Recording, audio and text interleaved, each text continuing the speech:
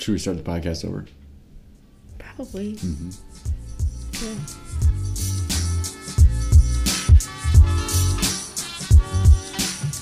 And we're live. welcome. To take two. My radio voice is like, welcome. Welcome to the podcast. A cave full of ogres is kind of the vibe we're giving off. You ever watch those like videos? You probably don't because your algorithm is paying attention to other things. So different from yours. But videos of people making like Foley, they call it. So the sound effects that it's basically like sound effects. It's like sound mixing for like movies? Yes, but not the mixing. The mixing is actually reference to a very particular engineering thing you're doing with it. But like making the sounds, like making the footsteps of the person walking, or making the kissing sound, or the splashing sound, or the. My only reference point for that is watching behind the scenes of The Lord of the Rings. So I know what you're talking about, but it's not my algorithm today. Anyway, what about it? Those things pop up on my Instagram a whole lot, and I think it would be fun sometime to do all of the background sounds for some random thing. Anyway. Yeah. I don't know if that was supposed to be. This is episode 5, if it makes it to air. What should we talk about today? I kind of really feel inclined towards talking about parenthood today. That is a broad and nebulous topic. What specifically about parenthood do you feel like talking about? I don't really know. Cool. Do you feel like you have a philosophy of parenting? Yes, I do. What's your philosophy of parenting? So I say that, and then I start thinking about it, and I'm like, okay, well, maybe I need a definition for the word philosophy, because maybe this isn't a philosophy. But when I think about parenting, and when I think about how I want to be as a parent, it's like I grew up in a huge family in the 90s, and everyone that was around us had very similar parenting styles. It was very much about respect. Like, children respect their parents, and that means obedience every time. And as I have done a lot of, like, inner work around my childhood, my history, I've recognized where I was actually a very compliant child, but it cost me knowing myself. Where when you and I first got together, I couldn't tell you what kind of ice cream I liked best. Like, genuinely didn't know the answer to a lot of basic questions. What do I like? Because I'd gotten really used to being obedient regardless of what I wanted to do. So from that starting point, I knew I didn't want to have parenting look like telling your children what to do without engaging in their hearts. And then I nannied for 6 years, something like that. And the first family that I nannied for, they told me they don't tell their child no. And that shocked me.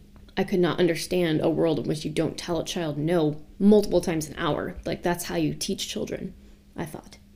And in the process, in the year and a half that I was working with them, I actually had to discover a new way to correct a child. And what happened was I unlocked, that makes it sound like I did it, but like this child was like opened in front of me, and I was able to watch him become full of life. And by not shutting him down all the time, but actually just offering him something that was a yes instead, he was able to stay light, stay engaged, stay present. Where when you start telling a kid no all the time, they start getting like frustrated because they don't actually understand all the reasons why. And so they have to keep going back, trying to figure out, why is this a no? Why is this a no? And they get stuck in like what we would call bad behavior. And so then their entire experience is all of these negative emotions from the people in charge of them, which shuts them down emotionally. And so through the process of like knitting for different families with different perspectives, and then I found this podcast by Janet Lansbury, I have just kind of absorbed, and my heart has really just been molded around seeing the child as the individual that they are and respecting them, guiding them through their childhood with the intention of supporting them into the person they are all the way through childhood into adulthood. I get tense talking about this. I know parenting is like a thing people really care about, of course, but people also get very defensive, and it's so vulnerable to parent, and like it's really easy to feel like you're not doing a good job or feel like people are criticizing you, judging you. And so I feel really uncertain about how to communicate my heart and my desire. Like, I feel nervous that people are going to feel like I'm coming against them. But it's not about people. It's about, like, this is my experience and my philosophy. So that's hope. It also is just really interesting. I'm going to talk about spanking. All right. We can cut this out. We don't have to have this in here, but we were spanked. It was often super balanced as spanking can be, and sometimes it wasn't. And throughout childhood, I would hit and pinch without trying to. If I was mad at my sibling for what they were doing, I would slap them or I would pinch them, and felt like I didn't have control of that. And so then even when I started babysitting at 13, 14, I probably shouldn't tell this story. A 10-month-old was refusing food, and I spanked him as a 14-year-old because I thought that was the way that you get the child to do what you want. Just didn't have any context for why would that make the child eat better? Why would that teach the child that food is good? Literally, I just didn't have a concept for it. So then nannying where I wasn't allowed to touch a child, it's really sad, but I actually needed to be in an environment where I wasn't allowed to learn that wasn't acceptable. Or it was so normal growing up that I didn't think twice about it. And spanking is fine. Everyone's fine when they're spanked. But I don't think the evidence stands that that's the case. As I was realizing how often I was inclined to hit a child because I didn't want them to do what they were doing and I didn't know how to communicate to them, I realized this is actually a very childish response to behavior. And here we are 3 years later, it doesn't cross my mind to hit a kid. I don't get angry when they hit those boundaries anymore.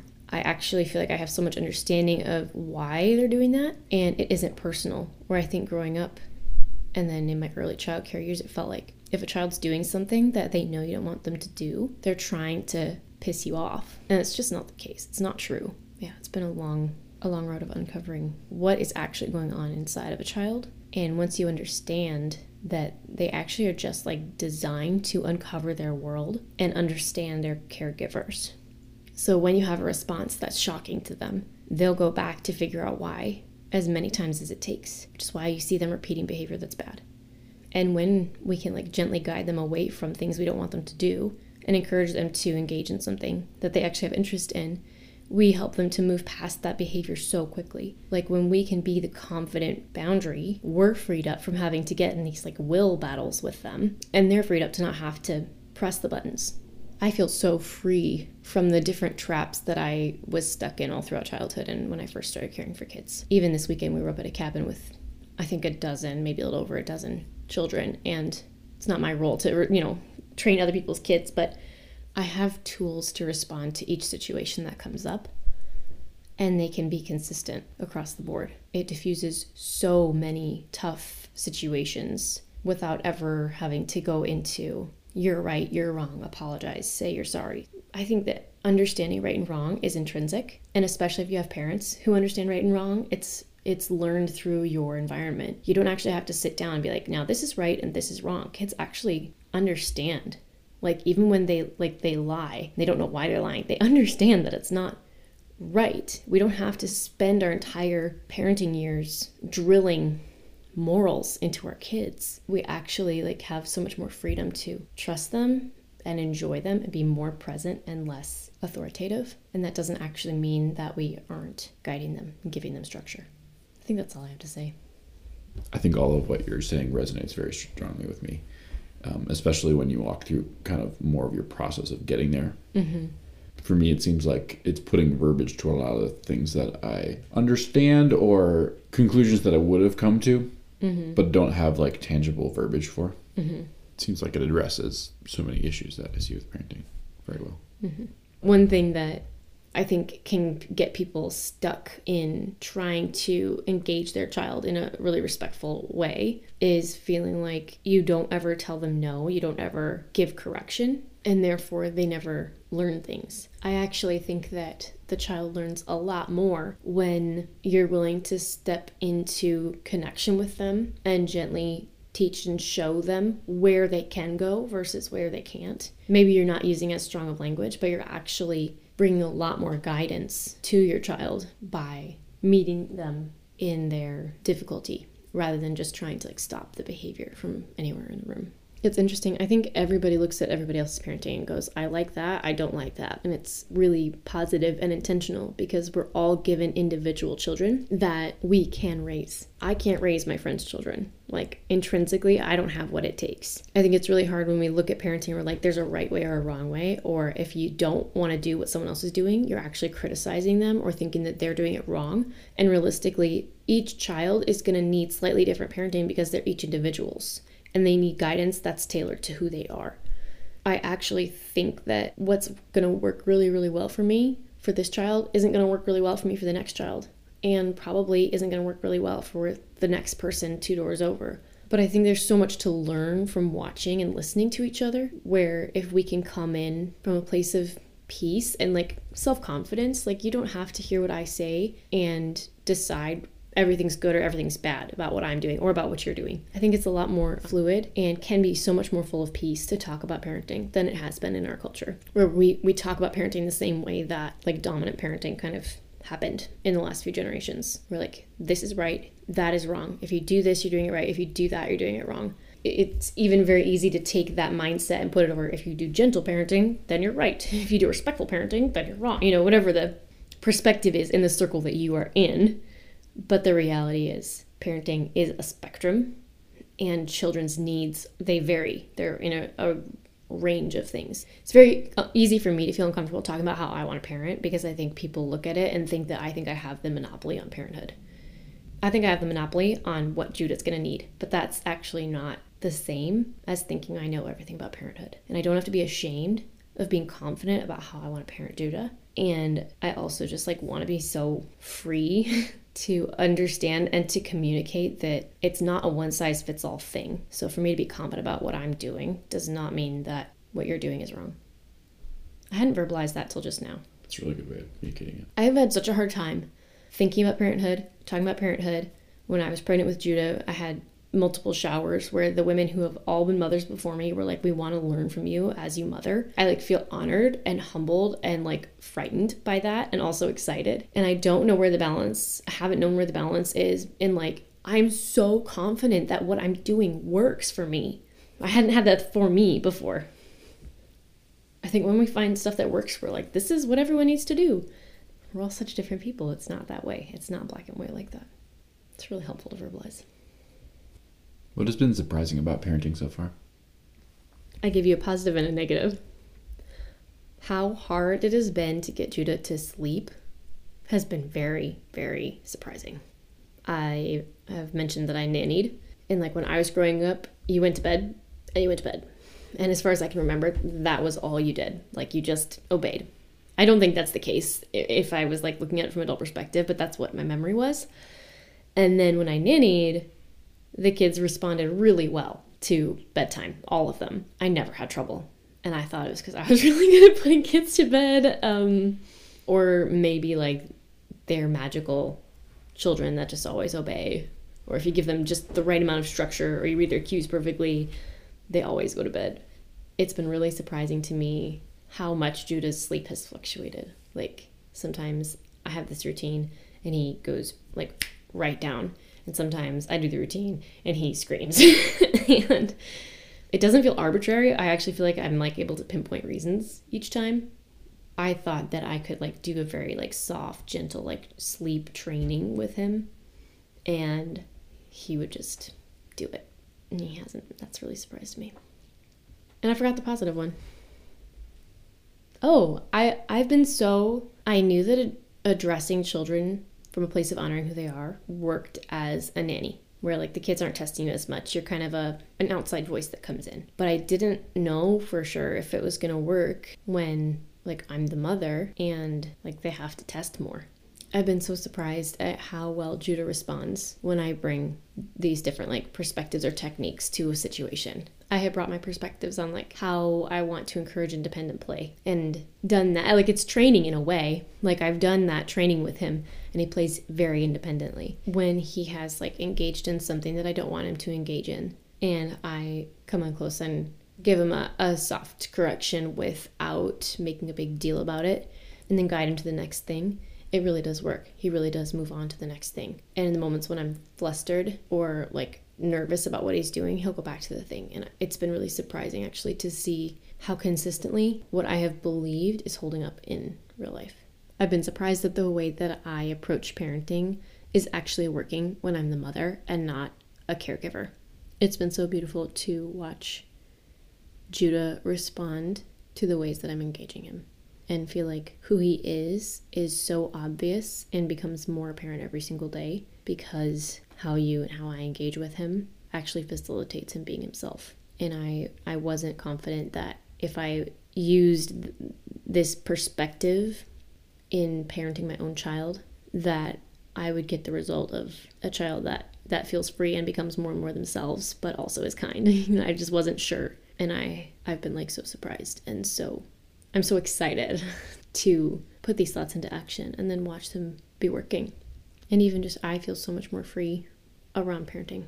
And even like the tough moments, like I don't look at them now and feel like this is a battle of wills. When I put Judah to bed and he is like screaming, he's not trying to fight me because he doesn't want to go to bed. He's got all kinds of emotions and experiences from the day that he is offloading, and he's offloading them with me because I'm a safe place to do that. It's not that he's like angry at me for putting him to bed and trying to punish me. And even just having that perspective has completely shifted the way that I look at tough put downs, like tough bedtimes, where my role isn't to get him to shut up as fast as possible and go to sleep as fast as possible, but to be a safe place where he can share all the things that he's experienced.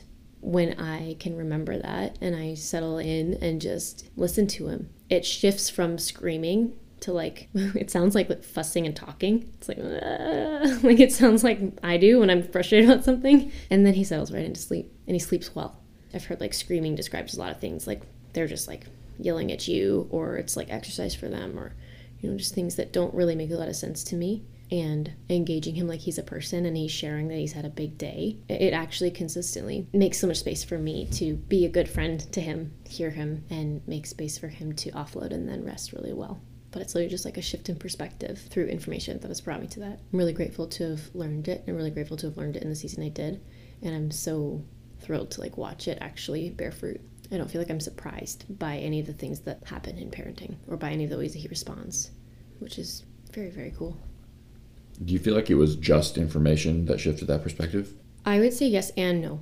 I think the information absolutely was the catalyst, and I needed the information to try doing something new. But I also was given all these opportunities through nannying to practice it in little ways and see if it worked. And I think if I had learned the information but didn't have a practicing floor that like wasn't my own child, I would have really hesitated to try it, and I would have been all insecure about it. And I think that would have changed the result that I got. So no, like I needed the information, but without a place to practice it without fear, I don't think I would have been able to implement it with Judah very well. What about the context of nannying specifically set it up for practicing? Well, I think nannying is a perfect context to practice respectful leadership and parenting, because you aren't allowed to give correction the way that a mother or a father gives correction. And so it's an environment that forces your hand a little bit to develop a really rich relationship with the child that you're caring for, so that your words hold weight even if you can't bring about consequences. Either you correct gently or you let behavior slide, because you actually don't have freedom and permission to bring about the kind of consequences that I grew up with or was used to. So for me, it was the answer that I needed to be a great nanny. And then through implementing it as a nanny, I realized this probably is going to work really well when I'm a mother too. And now I'm watching that play out. And so we conclude episode 5, Naptime Sessions. Yeah, if you hear me breathing really shallowly through this whole thing, it's because I feel uncomfortable.